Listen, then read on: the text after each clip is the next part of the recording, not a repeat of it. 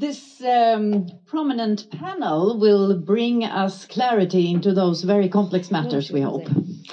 And this panel, I should say, is also actually the conclusion of 2 days of deep reflection and discussion on exactly these issues on Christianity and nationalism.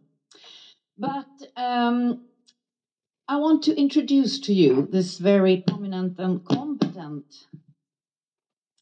panel that will take us through these matters tonight. Our guide will be very renowned and prominent Swedish author and journalist Göran Rosenberg. Welcome. And on my left side here you can see the panel, and here immediately right beside me we have Professor Valentina Napolitano, who is the professor of anthropology at the University of Toronto. And next to her, a dear colleague of mine, you find Tornike Metrivelli, who is a postdoc researcher actually connected very close to this research platform, Nationalism and Christianity. But your main subject is sociology. And then we have Professor Elizabeth Chapman Hurd, a professor of religious studies and political science at the Northwestern University in Chicago. And finally, we have Ulrich Schmiedel, who is a senior lecturer in ethics and political theology at the University of Edinburgh. And I really, together with all of you who has come here, I think, really look forward to hear you reflect and ponder upon these heavy and important questions. Very much welcome.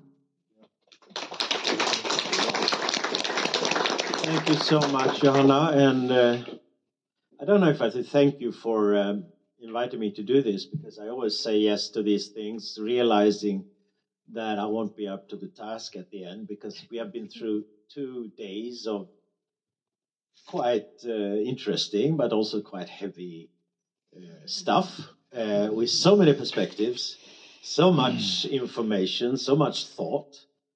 It's not, and it doesn't all sort of come together in a nice, neat thing to summarize at the end. And then when they call me and say, well, we don't know how to summarize this, so could you please come in?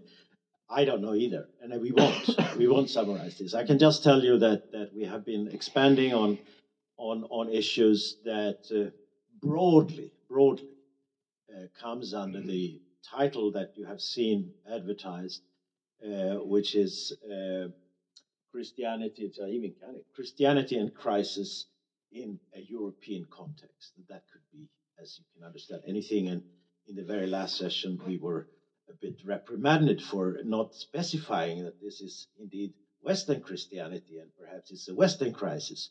And why should we, why should we limit ourselves to a European context? But I will try nevertheless, because I believe truly that we have a situation where this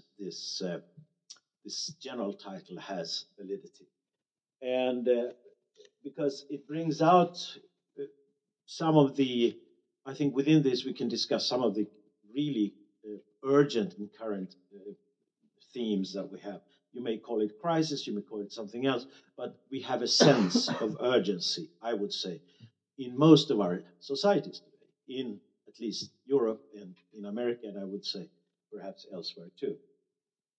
My point of departure, let me put it, I'm not, as you know, an academic, but I'm interested in these things, and I do write occasionally about things that are pertaining to these issues. But my point of departure is that we truly have a real crisis And it's a wide crisis. It's a crisis in human organization. It's the way we organize our society. We have been safe in the belief that we haven't reached the final way of organizing societies. Then at least we thought we knew how to do it, and then we could fail, and then we could improve, and so on. But I think we are at a point where we doubt, and it has been going on for some time, that we are doing it well. And we see now all kinds of symptoms that one would call, I would at least call, crisis. And I would then say that this loss of certainty in our ability to do things well is a breeding ground for all kinds of bad things. Mass delusions, mass conspiracy theories, lies, and people beginning, and of course, then we come to even worse things like wars and conflicts. And some of these delusions and conspiracy theories use and abuse religious symbols, notions, as a way of mobilizing, as way of inciting, as ways of sacralizing, we will come back to that, violence and war even. So what do we have in this title? And I want to go through these things. We have Christianity. I would widen that to religion. We have crisis. And we have European context, which because we are a broad panel, I will widen to American context as well, because I think they are in a way connected. And when it comes to the first one, Christianity, we have had a very interesting debate. I picked the things I find interesting, but we have had it in some of the presentations, the discussion of the secular and religious. And we have seen how the secular has been problematized, if you so wish. And we have been enriched with notions like secular religion or religious secularism even. And I myself have been quite, I have observed that we are, Sweden in particular is a country that has called itself a secular society. But we have seen, and we have increasingly seen, how the secular has been pitched against the religious, as it say, but at the same time, it has unveiled a fervor that sometimes could be called religious as well, a kind of secular, aggressive secularism. So my first question, or my first issue that I want to raise with this distinguished panel is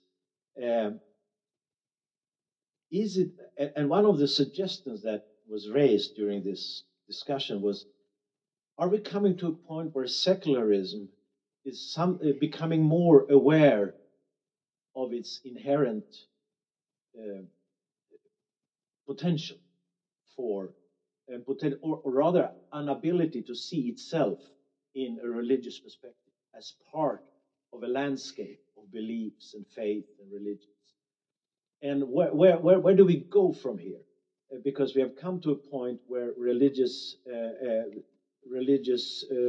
conflicts and religious strifes has been mixed with new forms of secularism, secular nationalisms that have religious connotations. So where we are suddenly in a situation where the secular and religious are somehow in a bad dynamics with each other, reinforcing some bad tendencies. So I would like to start with Elizabeth. I know you have written plenty about the secular and religious. And when I asked you about this when we met, I said, well, this was a long time ago. I'm now at the US-Mexican border doing some other stuff. Yeah, I'm doing other stuff. Yeah. There's no such thing as secularism. There's a lot of secularists and claims to the secular and discourses that lay claims to the secular, but I want to encourage everyone to kind of take apart the idea that there is one thing called secularism that's out there, that's like this cup.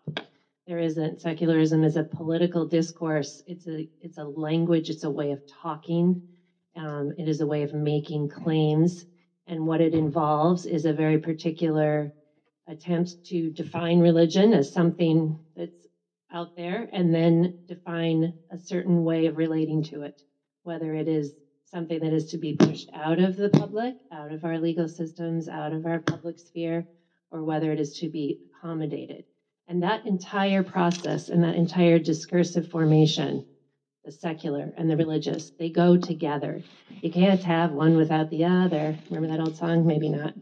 So it's really important to think about secularism, I think, as this political language in which many people, not all people, use to discuss religious affairs and the role of religion in modernity and the role of religion in modern societies and modern states.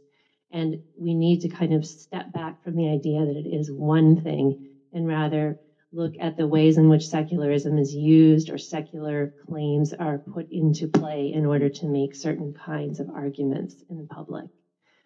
So that's the 2-second introduction. I would also just want to push back. It's no 2 seconds. Can I push back on something that this is new?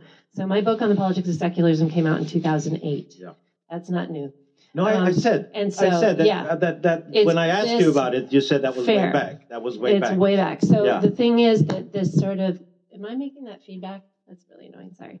The tension that we're describing, this kind of inflammatory oppositional tension between secular folks and religious folks, I think is, in a large extent, kind of a fantasy. I think most people identify in a more complex way in relation to these terms. They may say, well, I'm a secularist, but I'm religious, or I'm secular, but my grandparents are Jewish, and we have a lot of traditions that we practice in my household. So, I mean, this kind of question, I think, it requires a lot of kind of just like calming the waters. Everyone take a deep breath, because it tends to stir things up, when I think what we really need to do is calm it down. There's just one more thing I want to say. When you were speaking and introducing this notion, I was just at UC Santa Barbara 2 weeks ago for a book workshop on a new book that's precisely on this topic, which you framed so nicely, and it's called The Secular Paradox on the Religiosity of the Non-Religious. So it is actually doing exactly what you just expressed, which is to place secularism and secularists on a kind of spectrum of theological politics, we could say. And that everyone is inevitably in this kind of messy world where we're trying to sort out what we mean by religion in a globalized world. What do we mean by the secular? Do we mean some kind of pluralism, some kind of neutral space above the religious? What exactly do we mean? And nobody knows. But this book is an ethnography by Joe Blankham. It's an ethnography of the secularists and the atheists and the humanists that are living now in the U.S. and are organizing in communities, which is kind of this like great paradox, which is where he got his title, because it's like herding cats, right? I mean, here we're going to organize ourselves around what we don't believe. So we're the non-religion people. We're the people that are not about religion, but they can't agree with each other because, of course, they can't agree about what they don't believe, because that's not that easy, because then you have to decide, what do you mean by it? Well, I don't mean you can't celebrate holidays.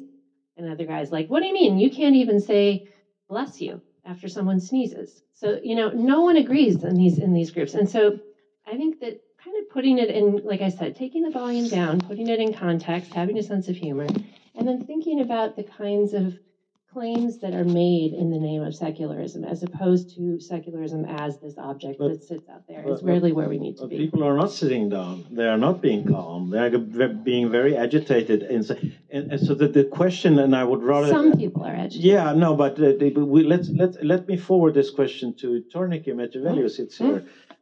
We have seen, we're all witnessing how what we, or at least recently perceived as a secular state, once used to be a communist state, so that's secular as it can be, has mobilized and sacralized and used the church to sacralize a very well, now it's not a secular project. Now it's a religious project too. The war, the Russian war, and let's go to the Eastern European context, where the discussion that I think Elizabeth and I, and at least I am having, is a very European phenomenon, that we have thought that we could just push religion onto the private and the rest of the societies is somehow secular. But we are now seeing the reassertion or the refusion of religious notions of church with an aggressive national posture. I would call it secular in the sense that it's political.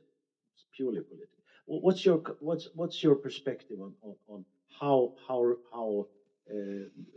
religion and the secular have reconnected in the context of the Ukrainian war? Yeah, thank you very much. I think it's extremely valid question, especially given the context in which we have a history where church and state were separated in the Soviet Union, where, again, after Soviet repression, religion was put in place basically under control of state. Then we have a reemergence of religion when priests suddenly become important political actors, and political elites in not just Soviet Union, but also in the former Yugoslavia, became sort of prone to more venile political practices, whether in funding or in symbolic level, being flirting on and off with churches, because they suddenly became a source of legitimacy, source of success for elections. And having that context in mind, and maybe rewinding to 30 years later, we have a political elite in the context of Russia, which doesn't recognize the existence of another neighboring state as an independent entity. And religion is used as a mechanism for legitimizing kind of neo-imperialist claims.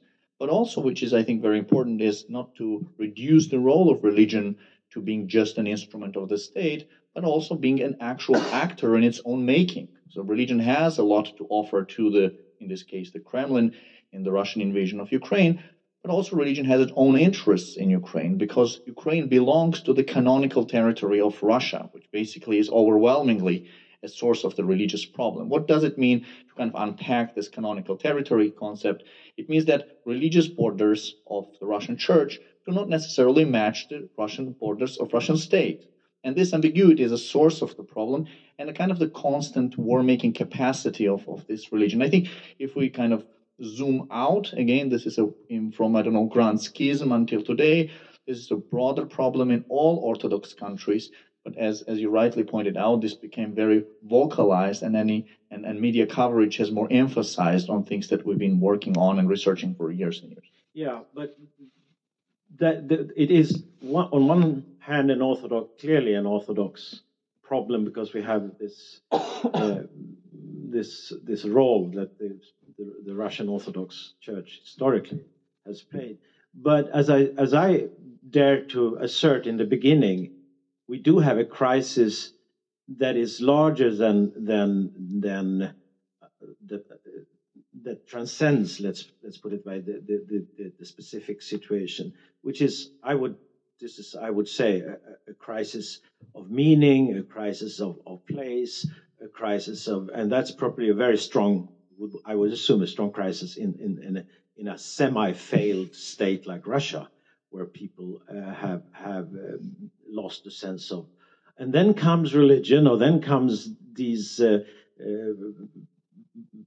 thought, old symbols and old myth, and are used again to reinfuse whatever project with that. It seems to be happening in the States as well, and I would call this a spiritual crisis in humanity. I'm really taking big words in my mouth, but I think Valentina would share that notion, because and a spiritual crisis. I know that. And how would you define our present situation as we speak?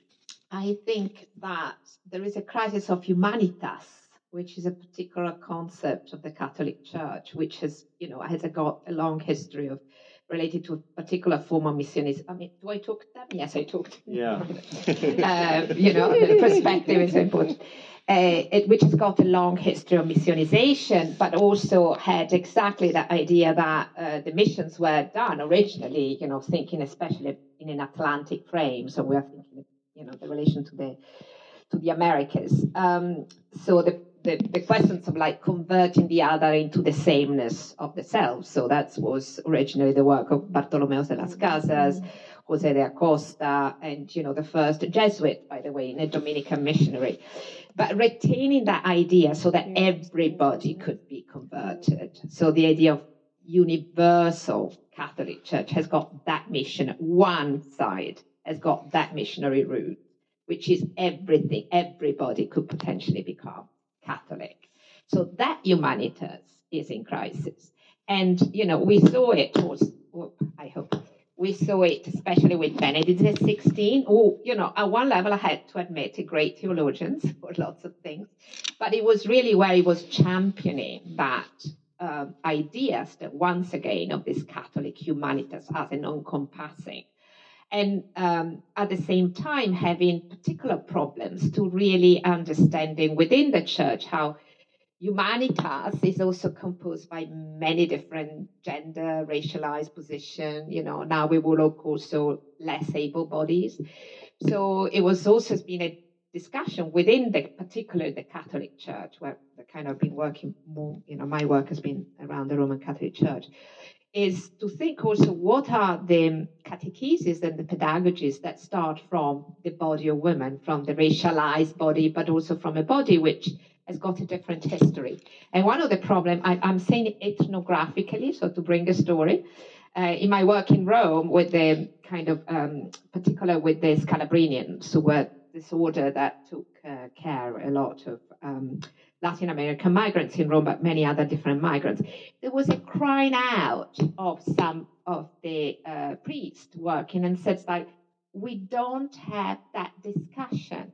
And if you think about, particularly, I don't know what's the situation in Sweden, but a lot of the work of caring is done by transnational labor and is often feminized. What does it mean, feminized? That either is it's female, or it is a type of work that is done by male, but there is a form of de-skilling.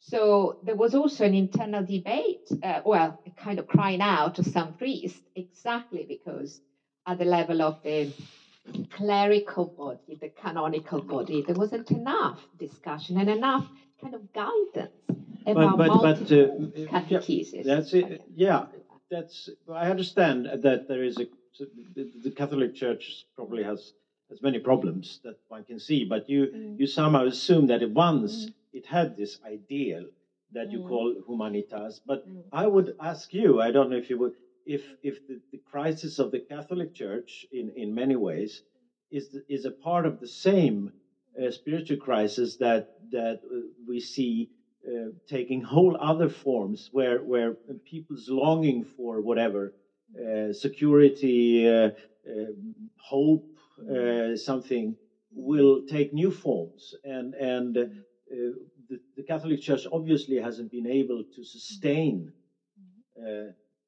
maybe never had, but it was a nice ideal to have this universal, and that somehow maybe I don't know enough about that.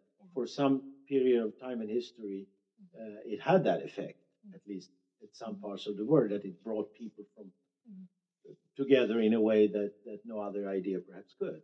I think that actually it was a projection, of course, it never happened, but really was the constitutional idea of self and others. So exactly the idea of guest and host is based on that potential humanitas, that somebody can always ultimately be recognized under certain forms of recognition as Catholicism. So, I mean, it never existed as completely, but as an idea is still percolating. As an inclusionary Christianity, can one say that? No, a binary Christianity, I would say. Either you are self or other. That is a very different idea than inclusionary. Is either you are Christian Catholic or you are something else, which is the opposite. So I mean, it's not. I mean, I'm just saying it as a point of. It's much more complex, but I think that idea of humanitas is a very colonial idea. That's what I'm trying to say. The humanitas idea. Yeah. It's very colonial. Still a residue that we were talking. So the coloniality but the idea of the colonialism is not ended. We are in a period of what we call coloniality of power. So that there are the residues of categories of material forms, of architecture, of what is called ambient fate, of things that do exist and we do not realize, that has that kind of colonial origin. Ulrich, I want to come back to my before we move on. I want to have, from a theological perspective, explain or at least analyze this emerging fusion between religious notions and symbols and narratives, and very exclusionary and very nationalist and very forms of politics, one would say. We've seen it clearly in the United States, but we've seen it in Europe as well, and we see it everywhere. And my question really is, how does it affect the way theology thinks and works? Because many of these notions are theological notions. They are taken from the Bible, they are taken from whatever source, and they are used for terrible purposes. We know that always has happened in history. That's, of course, the Inquisition and Crusades and whatever. But does it have any power left to do the opposite? And would you give me, or anyone can think of them, will you find any examples today where it can sort of fight back? The same heritage could reassert itself in a different way. Before I answer, let me quickly say, for everybody who was looking forward to seeing José Casanova, of course, we should have said that. I'm sorry for the disappointment. Sorry, I didn't say that. As the German accent gives it away, I'm not José Casanova. José, that we should have said. José Casanova is ill in COVID, so he really has had to excuse himself. But Ulrich is And so I found out there's no such thing as a free lunch. I was invited to join the event. But let me come back to your question. I think it's really interesting. I think the first point, you made it already, is to say this has actually never been different throughout history. So I don't think we now live in a moment where all of a sudden Christianity is claimed for political things more than it was in the past. And also I wouldn't say it's now worse than it was in the past. We can go through so many examples of the usage of Christianity for political purposes that we would say are terrible, horrible, shocking. So I think that is important, and it is important to me for a normative reason. I think so. One of the arguments one often hears is about that. For instance, the far right. I've done a bit of work on the religion in the far right. The far right has sort of hijacked Christianity, is sort of instrumentalizing Christianity. And in one way, I'd say it would be fantastic if it was so easy, because then as a theologian, I could say, see, it's not my problem, because it's clearly not the real Christianity. It's not the true religion that's being used by the far right. But unfortunately, drawing that distinction between an honest Christianity and a hijacked Christianity, that's a very difficult distinction to draw. And I think that's important, because that means as theologians, we have work to do here. And that would be self-critical work. That would mean working through the archive and seeing where you have all those moments within the Christian traditions that lend themselves for, let's say in the broad sense, exclusionary politics. And then I think that's the second part of your question. Are there moments of resistance? Are there moments where religion works sort of against these exclusionary policies, politics? I think not moments. I want to see if there are also movements that actually can be effective. I think one movement I'm working with at the moment, founded in Sweden by the Archbishop Matti Jackelin, is called A World of Neighbors.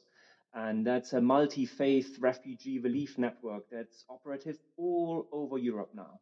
It's not a Christian movement. It was started by the Church of Sweden, but from the beginning set up as a multi-religious movement. It includes Jews, Christians, Muslims, atheists. And they're coming together. They're interested in the power that their religions bring to set a counterforce to, let's say, the policy of death that the European Union is dealing out on the Mediterranean Sea.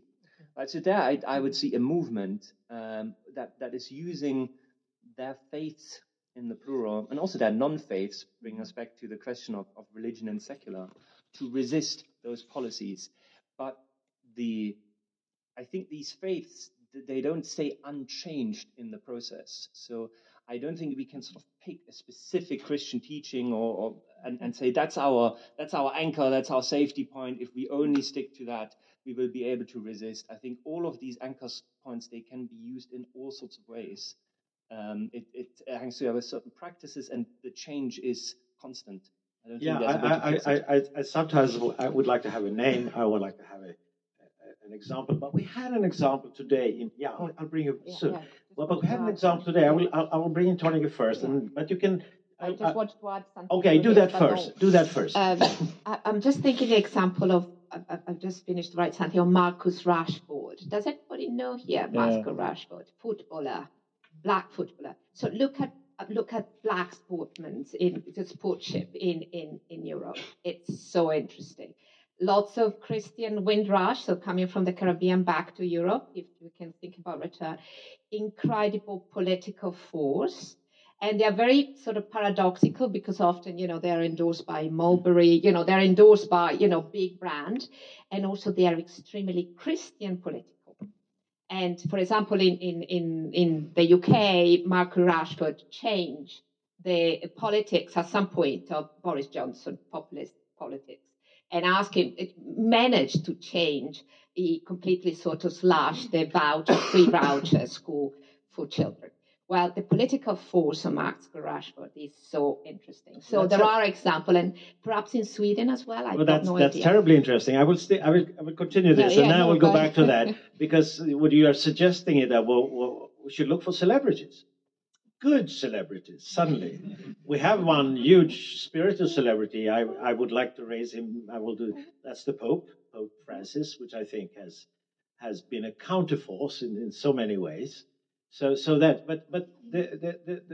in our example, and this is what I want to bring in Tornike to perhaps, and this brings me to a very uncomfortable thinking that maybe we need some terrible crisis in order for things to turn to the better. Ukraine, we heard a very interesting paper about the turn of Jose Casanova, I think, who spoke about Ukraine turning into a multi-denominational, pluralistic society where no religion is considered the majority religion. All religions have sort of a place around the ecumenical Ukrainian table: Jews, Catholics, this Orthodox, that Orthodox, and it seems to work. But it seems to have come about, as I assume, by seeing the evil example of what happens. Do you understand? Not the war itself, but even before the war, the threat against the way of life of the Ukrainians, and then they reorganize themselves in a way that is unique. I understand at least according to Jose Casanova, this has never happened. How much do you know? Could you talk a little bit about that? Because I thought it was very inspiring. Yeah, thanks. First of all, I'm really happy as a diehard Man United fan to discover that Marcus Rashford can emerge on a panel where I'm sitting here. On the darker side, of course, of political life, this is a very relevant. Of course, Jose's research throughout the last 30 years showed this competitive nature of Ukrainian religious field, and that is empirically proven. So Ukraine, unlike any other Orthodox country in the world, has a competitiveness between several Orthodox churches. So it very much echoes the American religious market in a way. So there is no one dominant church, Orthodox church. For example, in Serbia or in Russia or in Georgia and other Orthodox countries, Bulgaria, Romania, etc., there is one hegemonic Orthodox church, which is around 80%, 85% affiliation, and also has a financial monopoly. And Ukraine doesn't have this religious one kind of dominant player. And it's interesting, of course, it's tied not just to the current context, but to a pre-communist and even before, when Western Ukraine was under influence of more Western Christianity, while East stayed more under influence of the Russian Christianity. So there is a lot of historical context why such religious field exists. Now the question is what happens today and how that affects this religious field, and will that result into something of a reverse trajectory? Will Ukraine become more nationalist? Will the Ukrainian Orthodox Church become more like Russian Orthodox Church, allied with the state and kind of pillar of nationalism? This, of course, remains to be an open question, and it's probably for the next round of questions. But again, depending on the war outcomes, it will be definitely determine a very important kind of direction where the church can take. Again, this competition has shaped both Ukrainian national identity, but also the role of religion in the secular polity. Unlike other Orthodox countries, in Ukraine, religion was not a vital part of Ukrainian national identity. Language played this role, not religion. So historically, Ukrainian language was more like a pillar of what being Ukrainian means. If, for example, we zoom into the Serbian or Georgian or Russian context, very often being Russian, being Georgian, in some symbolic, mysterious ways, equals being Orthodox, and vice versa. Ukrainian situation is very different from those cases. Being Orthodox never meant to be Ukrainian, and vice versa. So this is another interesting dynamics which can be kind of affected by the structural changes which are ongoing now in Ukraine. Very interesting. And I would come back to this because I would also, maybe we can at least speculate about it, whether the war in Ukraine can have, it's cynical to say, but might have some inspiring positive effects in Europe as a whole. Seeing evil is sometimes good for bringing forth the good. But I will first actually, since Jose Casanova is not here, I took the liberty to note a piece from his paper, and I'll read it because I think it really says it well. All the religious traditions possess within their own sacred texts and within their collective, the hermeneutic sources and the moral practical sources, not only to exit religious violence, but also to serve as powerful prophetic critique against modern secular ideologies, which tend to sacralize either state violence and unjust established structures of dominations, of forms of libertarian revolutionary violence against socio-political, national or international establishment. Anyway, he places a lot of hope in a kind of a spiritual reawakening. I'm very open to this language, which I just wrote a biography of a rabbi who was burning for the spiritual reawakening, not only Judaism, but the whole of humanity. Anyway, a spiritual reawakening in the wake of a looming disaster. Is that anyone who wants to touch that topic? Because Elizabeth, I'll go on you, because you live in the United States of America. We're just one big crisis. You see disaster approaching. It's coming. Yeah. I think the climate crisis is really what I'm thinking of and have been thinking of. And in fact, when I saw the title of this conference, I thought it was about climate crisis, because in my world, that is really the dominant crisis, the dominant existential anxiety. If there is a spiritual crisis, it's an ecological one. So that's what that brings to mind for me. I do think we have, as you put it very well, I think, a problem of how we live together. And I don't think that dividing people up into religious and secular helps us to solve those problems, but usually ends up exacerbating them. So I'm interested in talking about a human crisis, and a spiritual crisis, an existential crisis, an ecological crisis. And more than I am, I think, talking about the ways either secular ideologies or religious traditions are going to solve anything. So I find the binary to get in the way of thinking for me at this point. Yeah. And that's not to say that there aren't contributions made by important people who identify as this, that, or the other tradition. Just that I think we should focus on the problems that we face and the resources that we need to tackle them. Yeah, but the we, as I dared to ask during one of the sessions, is a bit elusive. Yes. What and I wouldn't, I really would have come back to that later, but maybe I'll touch upon who are we? Where is human agency in all this? I think theology and politics too is eventually about human agency. What human beings should or could do with their lives here and now, improve the world, not improve. It's always about what we as human beings can do. But we always do it in some context. We always have the institutions. We have movements, we have parties, we have churches, we have this, civil society, you name it.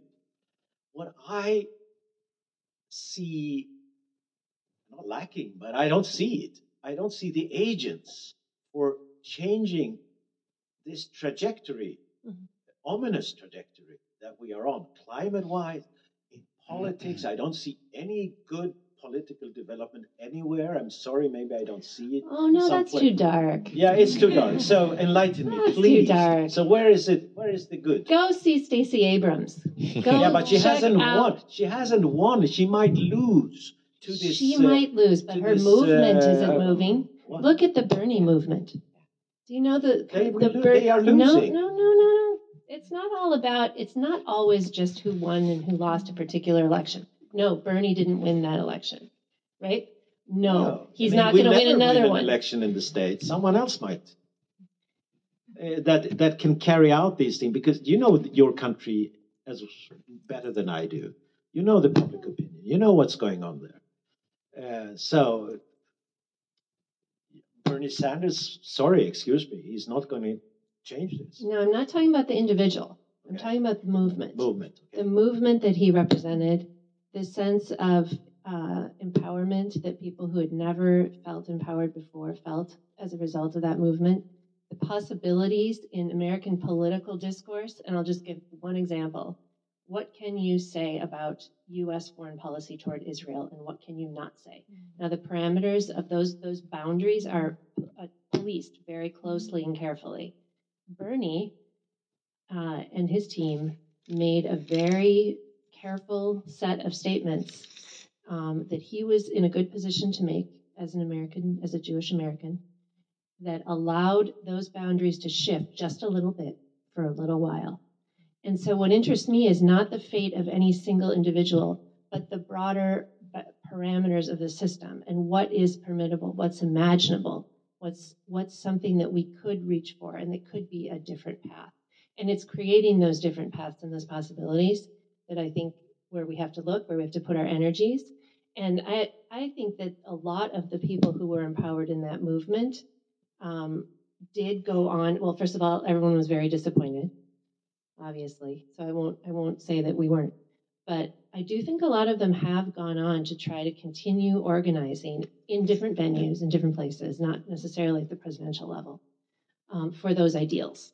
And I think that's what we have to hold on to, is the possibility of those forms of community coming together. We're seeing that right now in the wake of the Dobbs decision, overturning of Roe v. Wade in June. We're seeing communities coming together, people coming together who maybe never thought they would be publicly or politically active. And not just women, all kinds of different folks are coming together.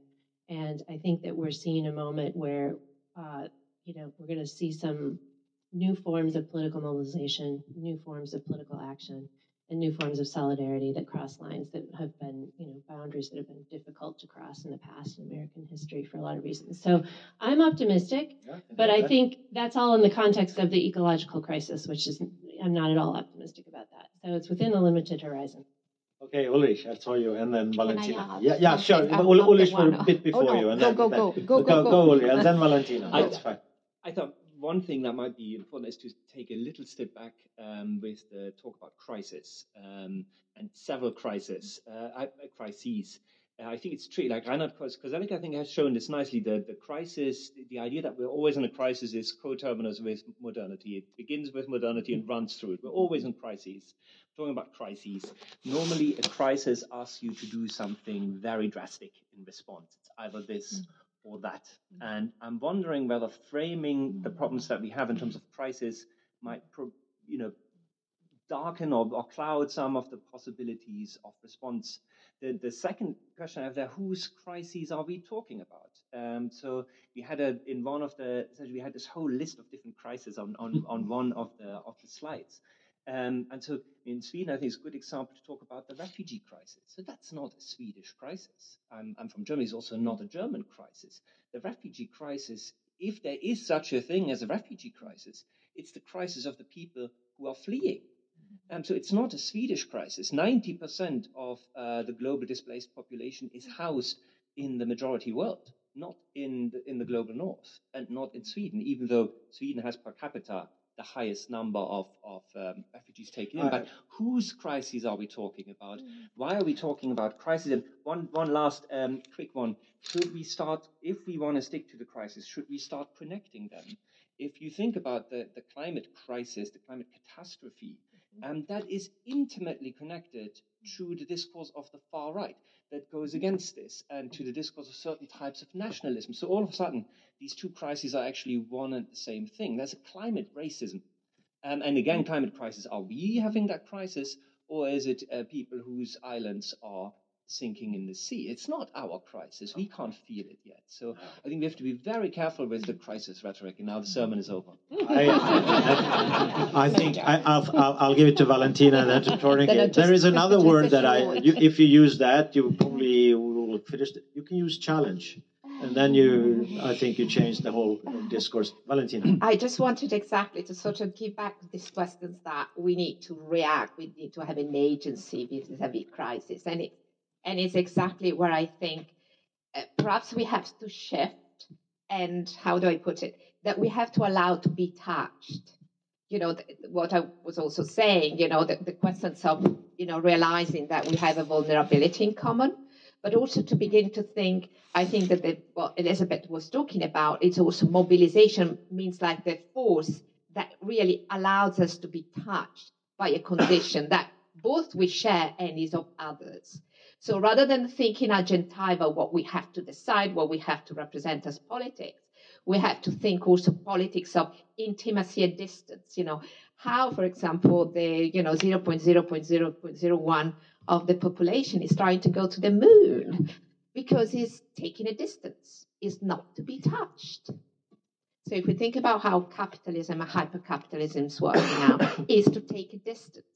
And not us, I think, interested in politics and religion and theology, is exactly this movement of distance and intimacy.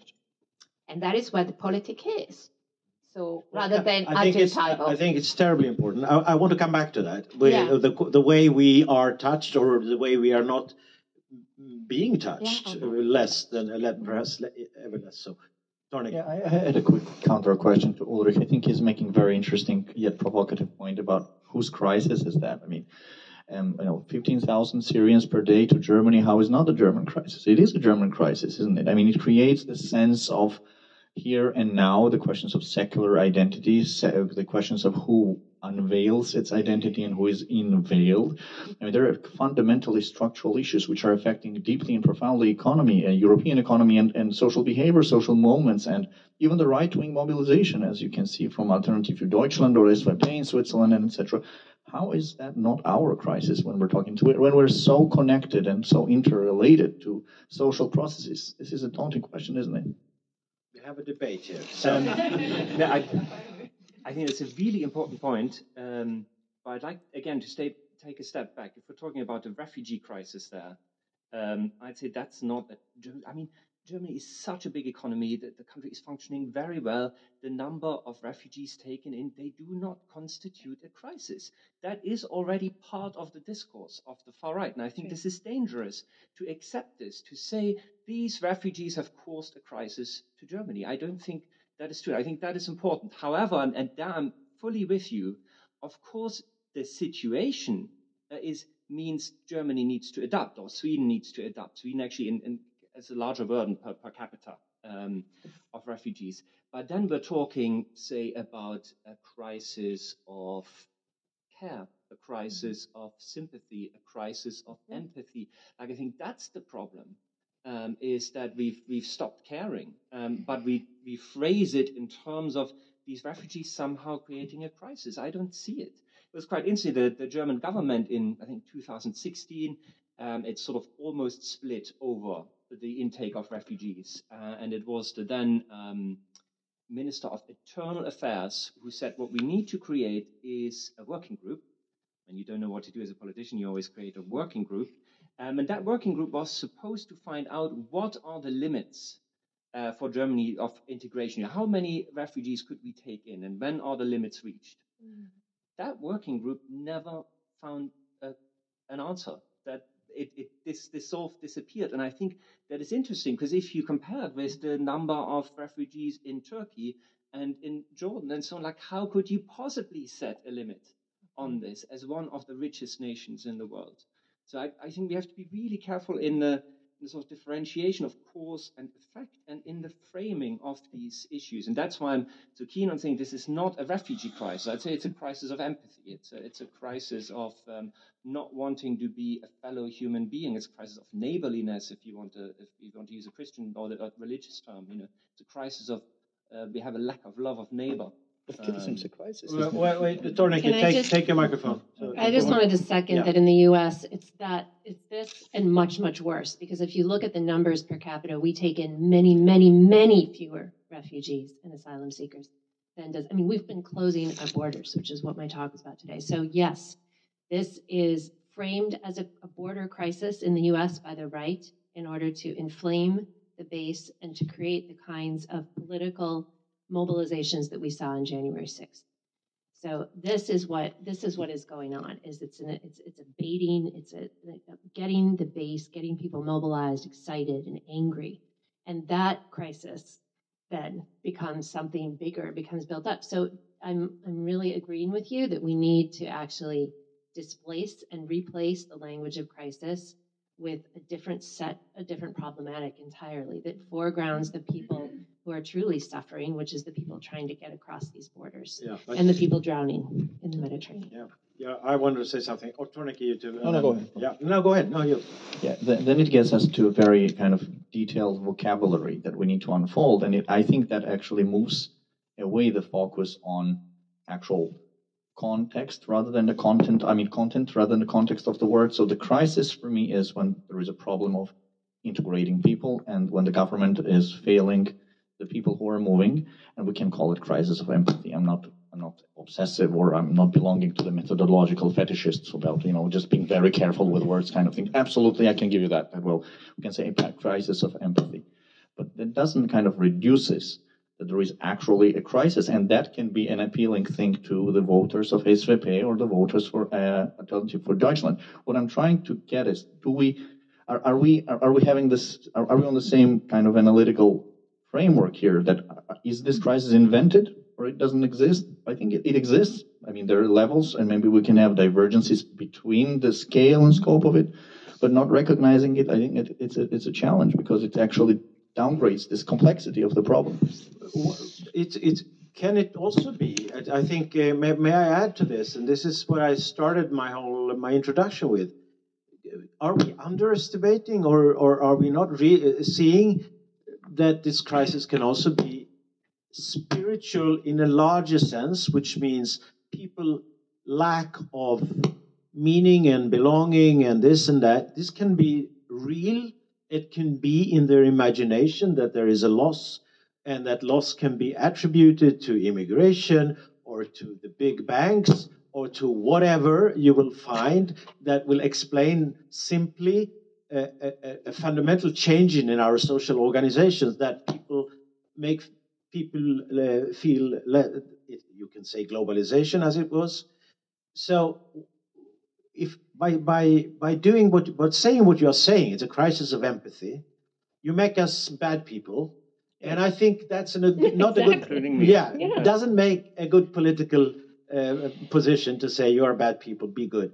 But how do you address, or do you think it's at all necessary to address these needs and maybe use a theological or another language to reach them, to touch them, and to make them see that their crisis or their needs are not incompatible with the needs of the stranger?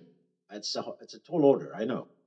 But you have to. I think you have to see. Look in Sweden, you have 20% voting for a party that wants to basically throw out foreigners. There's lots of stuff going on. I do want to say, so 2022, most likely, according to the United Nations High Commissioner for Refugees, will for the first time have 100 million people fleeing. So that is like that. There is a situation that needs to be addressed. Is absolutely clear. Since 2010, the same UNHCR has been warning that the solutions that we have to cope with displacement are not enough given the rising numbers. So it's also not something that all of a sudden fell on us in 2015 when lots of people were leaving Syria. This is, in that sense, is it invented? No, but it's fabricated. Of course, we could put resources there and address it, but it's not a natural disaster that comes over us. These are political decisions that are being made. The questions of, do you address it or do you not address it? And therefore, I think, and this is important, I think it is not methodological fetishism to say this is not a refugee crisis. This is not a game with words. That if it was, I'd be so happy to say, let's call it whatever. But I think it is important to say this is not something that the people who have fled their countries are causing for us. They are not the cause of the crisis, so therefore this shouldn't be called a refugee crisis. The cause needs to be found somewhere else, and there are different options. I think that is important. And now to your question, which I think is the theological question for this, is like, how do we find an answer to this? I've been moved in the field work I've done with people who work in refugee relief, how that changes people. But it's really true. So, and I think that comes back to intimacy, to touch, to certain practice. I mean, this is literal touching, not also metaphorical touching, but also literal touching, literal help. And I often have this with students who feel sort of fed up, feel like we can't change anything. It's these systems and so on. Feel like, I mean, statistically, you can actually show this. If you get engaged, everything seems less daunting on you. And I think that brings us to these kind of practices of where you actually start engaging, start helping, and that's where it happens. But that's not something you can create with a sermon. That's not something you can tell people. This is an experience people need to make. And that's the trick. I think that's why it's so difficult, because how do you draw them in? In a way, you always already need to know that that's where the change could happen. Right. In philosophy, this has, of course, been an issue. Where is the source of morality or compassion? Levinas, as you probably all know as much as I do, as little as I do, but it was about the face of the other, creating evoking your responsibility for your responsibility, as it were. So, and this is, of course, easy to say, especially in an academic, nice environment like this, and it's hard to achieve. And I want to get there, because there is one elephant in this nice discussion that we haven't mentioned, neither in the room there or here, and it's another ecological disaster. Not the climate, but it's the media, an disaster of communication. Of the media ecology, let's put it that, how we communicate with each other. To put it mildly, we have been through a revolution that we haven't seen the end of yet. How we communicate. It's a rare exception that we sit here, live bodies and talk to each other, and maybe are able to touch each other. Who knows? And in many ways, most communications is, as you know, is not. What role does that play? Is there any way? I can tell you, in our home, we call this invention, if you so wish, intrusion into human communication. We call it Antichrist, because it's theological discourse we are having. Because it's eroding the fundaments of being human, that is communicating with other human beings. So how do we do? What do we do? How do we communicate these very good and beautiful thoughts about how we should counter evil and violence? And because, as you mentioned, Ulrich, these people are mobilized by these fears and emotions against and conspiracies. So this is I would like us to. I have one more topic, but let's finish this topic or talk about, and then I will at the very end open up if you don't mind, if there are some people who have better questions than mine, or even not better questions, but Or anyway, better answers. better answers. That's So true. what do we do?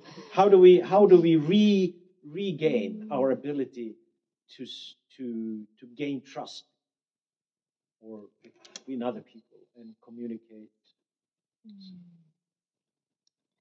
I know. Should I just It's maybe? hard. Good luck. Good luck. I mean, I don't I want. know. I just want to play the devil's advocate. Okay, Maybe go ahead. some of you have like late adolescent, and that kind of battleground with like controlling social media, and then I also realize there is something that I do not get. So there is also potency. There is an immediacy, of course. There is a disruption. But there is some sort of I don't know how to put it. There is a flowing to that sometimes, like being of different generations. I'm just wanting to put it out there that there is also an intergenerational and often, sort of multiracial, and that perhaps I know is destroying. I know it's the Antichrist, the Antichrist, Kairos as well, but it's disrupting that. But I'm also want to play the devil advocate. There is something there too that perhaps not all of us are able to be in tune with.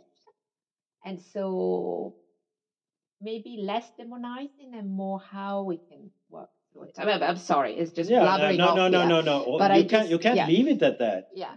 So what's the next?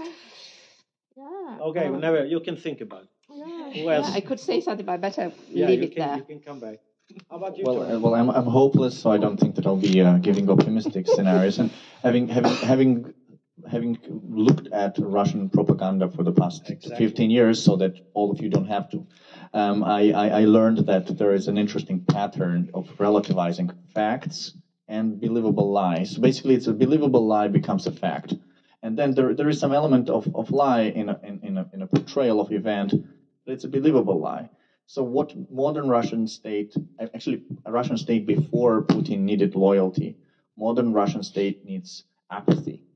And so it's both apathy and loyalty in a way. And I think that's an interesting and probably pessimistic also about how modern media is used for being manipulating this and somehow creating this world that doesn't really exist, creating threats that are not there, and kind of having this imaginary friends and enemies which might not be there, and this pure instrumentalization of this reality, whether through artificial intelligence, as we have seen in the troll factories in Russia or elsewhere, or through other kind of mediums. So I think I don't necessarily see that there is a way out of this at the moment, but maybe spirituality, the thing that you were talking about, is some kind of medium. I don't know, but realistically, that's where we're at the moment. So we are in big trouble simply because if we cannot communicate properly, somehow adjust to our experience of reality, to our vision of reality. Someone had very good terms for this.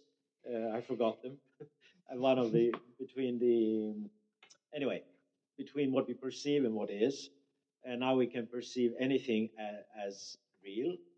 Any fantasy can look absolutely perfectly real. So this distinction, which means that people can get completely crazy. Political leaders can go completely crazy, do the most crazy things, as we just experienced in the United Kingdom, and because they live in a world which is not moderated by human experience, real experience. So this is the challenge I see, and you as academics are spoiled by having people who listen to you, debate you, maybe take some, maybe are impacted by what you write. I don't know. What do you say? You look. I'm very wary to speak out on things like this because I feel like there's kind of a cult of expertise, and that we're supposedly somehow going to have the answer. And I usually say, let's turn it around and let's talk to the younger people in the room. Let's talk to the students. Let's talk to the people who are using the social media and who are really good at it. And let's see what they think about the proliferation of fake news and the kinds of demagoguery and hate and racialized hate that's going on, and how they might suggest that this gets countered effectively for a newer generation coming up. So rather than propose to speak, I guess I would just propose to listen. That's a cheap escape, No. I would say, but that's okay. I accept it. But can I just say- Do I get to Sorry. fight back? I thought you No, said no. a sheep escape. And I was like, really? Yeah, That's exciting. that's Do they it. have sheep running around A sheep Sweden? or cheap? No, but what I want to come back to the Just one to the second. touch Could to we- the touch no. to be touched. No, but could we How do have we- had the female, the young women Iranian uprisal now without it? I doubt. Right. So Yep, that's right. I'm just So listen to them. yeah. Yeah. Listen to them. Okay.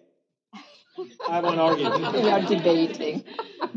The problem is that I'm not sure that these regimes that are based on these fake news factories and violence are easy to beat.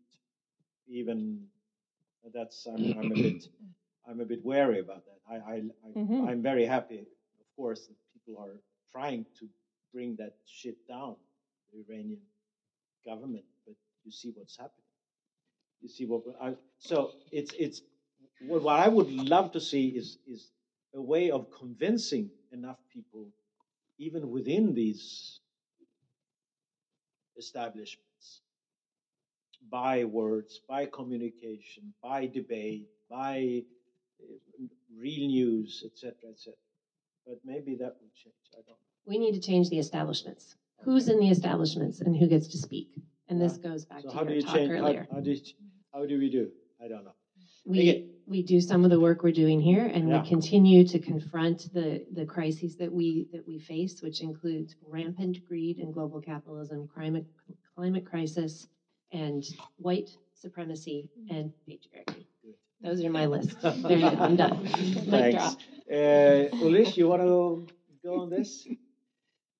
I don't really want to go on this, but I do want to add two things that maybe bring us back to the touch, actually. So it might also work for the purpose of discussion overall. When Tony, when you said the Russian state doesn't want loyalty but apathy, or maybe both, I find it really fascinating, this idea of apathy. It reminded me of, I'm giving away, I'm a fanboy of Dorothee Sölle's theology from the 1960s, where she was all about suffering and how we have to relearn how to suffer. I think suffering is actually a dangerous term, and I wouldn't use that, but she did that in the 60s, but there are all sorts of good reasons to rather talk about vulnerability, for instance. But I think what is interesting there is to say you need to expose yourself to pain. As she said, all our theologies have become apathetic. They're trying to avoid pain. And our lives are, I'm preaching Zola, our lives have been structured to avoid pain. But the change happens when you actually accept that there's some pain involved. Not in terms of redemptive suffering, but in terms of exposing yourself to what is going on. And I think that is one thing that social media can hinder you from doing, because it keeps you on your sofa or wherever. But it's also something that social media can get you to the action in Iran, for instance. So, but I think the vulnerability, opening oneself up to some. I mean, it goes all the way back to Levinas, and then all of these thoughts. But I think it's not something purely cognitive. It is something that is visceral experience. You need to be in the spot, and you need to put yourself in the spot. Otherwise, nothing's gonna happen. That's very good, very interesting. But the visceral, I have a visceral suspicion of the visceral, especially when thousands of people become obsessed with something. This was for the good. We know that can happen for the bad as well. So let's pray and hope for this crisis that we are in to be an opportunity for change, and I think it can also, crisis in Chinese is that opportunity or possibility. I've heard that. Anyway, it could be. I will now take the liberty to open the floor because we have plenty of time actually. Someone, you can also say something, but to try to address perhaps the panel or the table.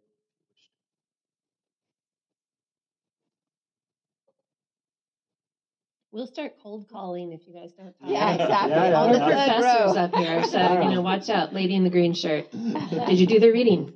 Oh, there, we have someone. Okay, so say your names. That's always funny too. Okay, my name is Adam. Yeah. And I'm a student here at the university. Go ahead, Adam. Speaking from the younger generation, an ex-social media user, I can just state that the amount of apathy that is shown by people around me is directly correlated to the amount of social media they use. So just state that as a fact from my own experience. But it's very interesting opposition that you have here, that social media can be used for something for good and also something for something bad. And we have seen Twitter and Facebook trying to manage this with hate speech policies and banning certain people and regulating certain forms of speech, but also their algorithms are tuned to more outrageous content to generate more likes or reactions and stuff like this, inflammatory content. So I'm just wondering if you have any ideas how you should regulate this to get the most good out of these hyper effective communicative devices that are going to be more effective and more possibilities for exiting reality with AR and VR, more hyper advanced possibilities of getting detached from reality and not using it as a tool, but just staring into the tool like staring at a screwdriver instead of fixing your car. How should this be regulated? How can you? Is there some sort of moral framework that needs to be worked out, or how should this be regulated? Well, Elon Musk is about to show us, right? So I have to defer to him in his great wisdom. No, I think it's a good question. It's the difficult question. We all know that this is a crucial problem that we have, because if we cannot face reality like climate change, if we don't realize that this demands some kind of human action, we have to do something, and we have to do this and that and that. And if we don't do it, we have a problem. So, anyone wants to comment, or you can, yeah, no, you can come Marietta back. had her There you hand go. up in the back.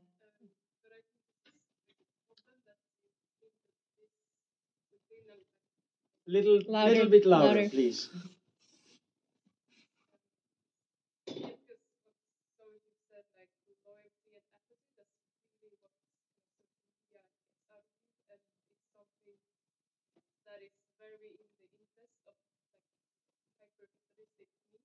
Mm-hmm.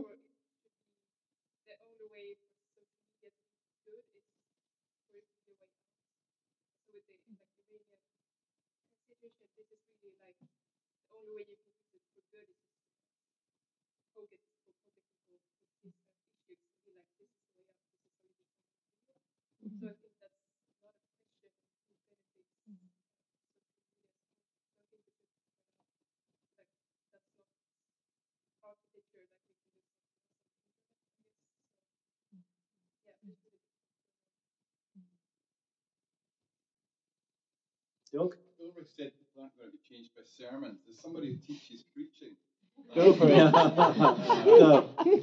Go. Preaching involves people mostly being in the same room together. I think people's lives do get changed by that kind of communication, and also, I think the danger of simply saying the answer lies in activism. I think that if we're talking about a depth dimension to this and meaning making, then the places where we assemble ritually to make meaning and to read our lives in terms of bigger stories, including our own scriptures for religious people, those still count for me as strategic sites where we could mobilize people for action. So I wonder whether you might want to. I think people, I think there's lots of problems with preaching, but I think that in the end, it's one person speaking to another, and like Bernie speaks to people, and inspire people, if you like, in the example we were given. You know, so and if the Holy Spirit's involved as well, then there might be even more reason for hope. Good. Thank you. People get changed by your preaching, Doug, but not necessarily by all preaching. No, I think this is a very important point, but my fear with the I mean, in general, of course, people can get changed by a fire and brimstone sermon or some other. No, I'm totally on board. But I think what is interesting is that you immediately also talked about sharing scripture readings, singing together and stuff, and that's not what I describe as a sermon. So you immediately pointed to more interactive formats, and of course you can also have a sermon that is very interactive. But I think there's a difference of one person speaking at a crowd or genuine interaction. And that's why I'm a little bit, that doesn't mean like we should stop having sermons in church. And I think sermons can do a lot. But I think there is something to be said for more interactive, communicative formats. Because I think in the end, it's the encounter. That can happen in a sermon as well, and between the congregation and the preacher. But my hunch would be that it's more likely in more,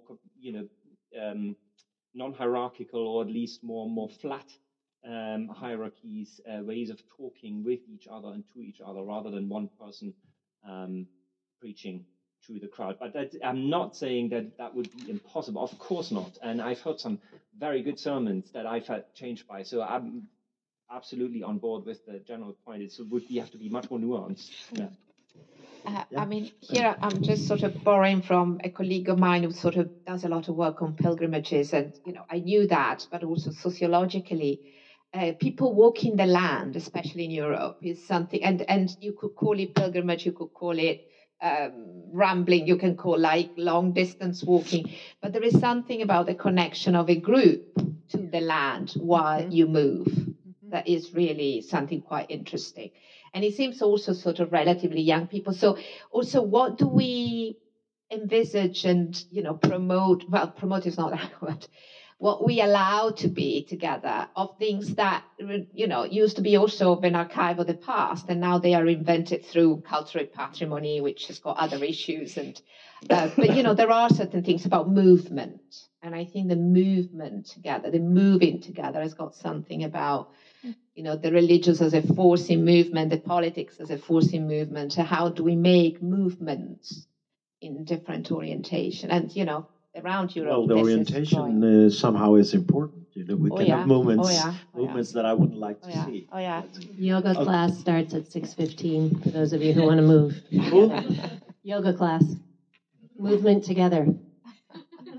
I'm serious. If we're going to talk about all forms of movement, I'd like to move beyond and outside only the Christian sermon, as valuable as I think it is, and really think about other ways of moving together and of being embodied in community. And I think yoga, very seriously, is one of those ways.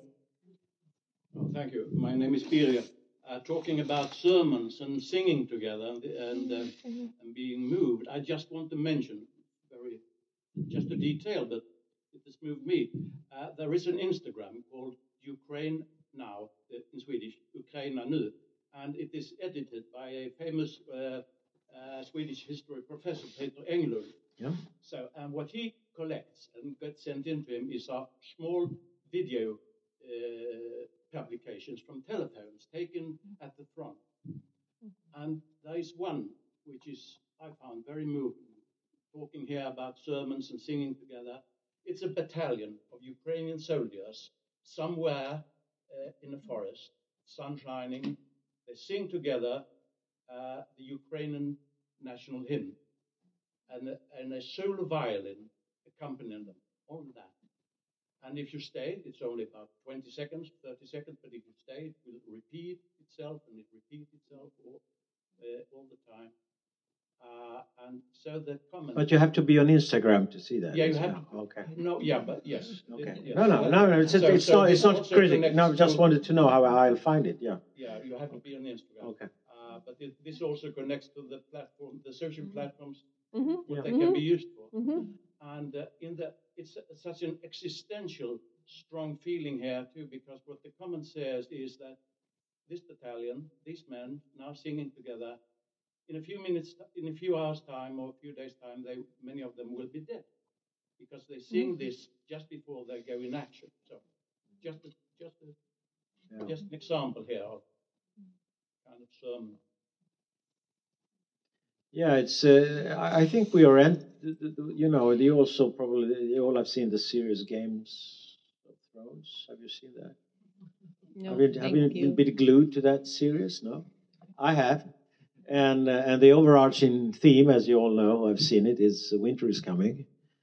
And I have a sense that winter is coming in a more than one sense. One can look upon that as with horror and terror, which I think is proper. But maybe we need to have an existential meeting with, or a meeting with our existential being, which has been, we have been a bit sheltered from that. I would like it to be a light meeting, not too much, but enough to awaken our sense of being, our sense of responsibility to this planet that we somehow still have. And I have to say that I have come around to that stupid belief, or cynic even, that maybe we need some tough experience. And I think that what's happening now in Europe has, as I have seen it, awakened good things. A sense of European solidarity that was almost gone, and hopefully it might be reinforced. Maybe even it can create counter movements, create a European narrative again, which was almost killed by all the new nationalist awakenings and the stupid Brexit and whatever have you. But that's a hope. But I see that for all the bad things that are now happening, maybe that could contribute to awaken a sense of collective responsibility for things. I don't know. We still need to be able to communicate this wisely to each other.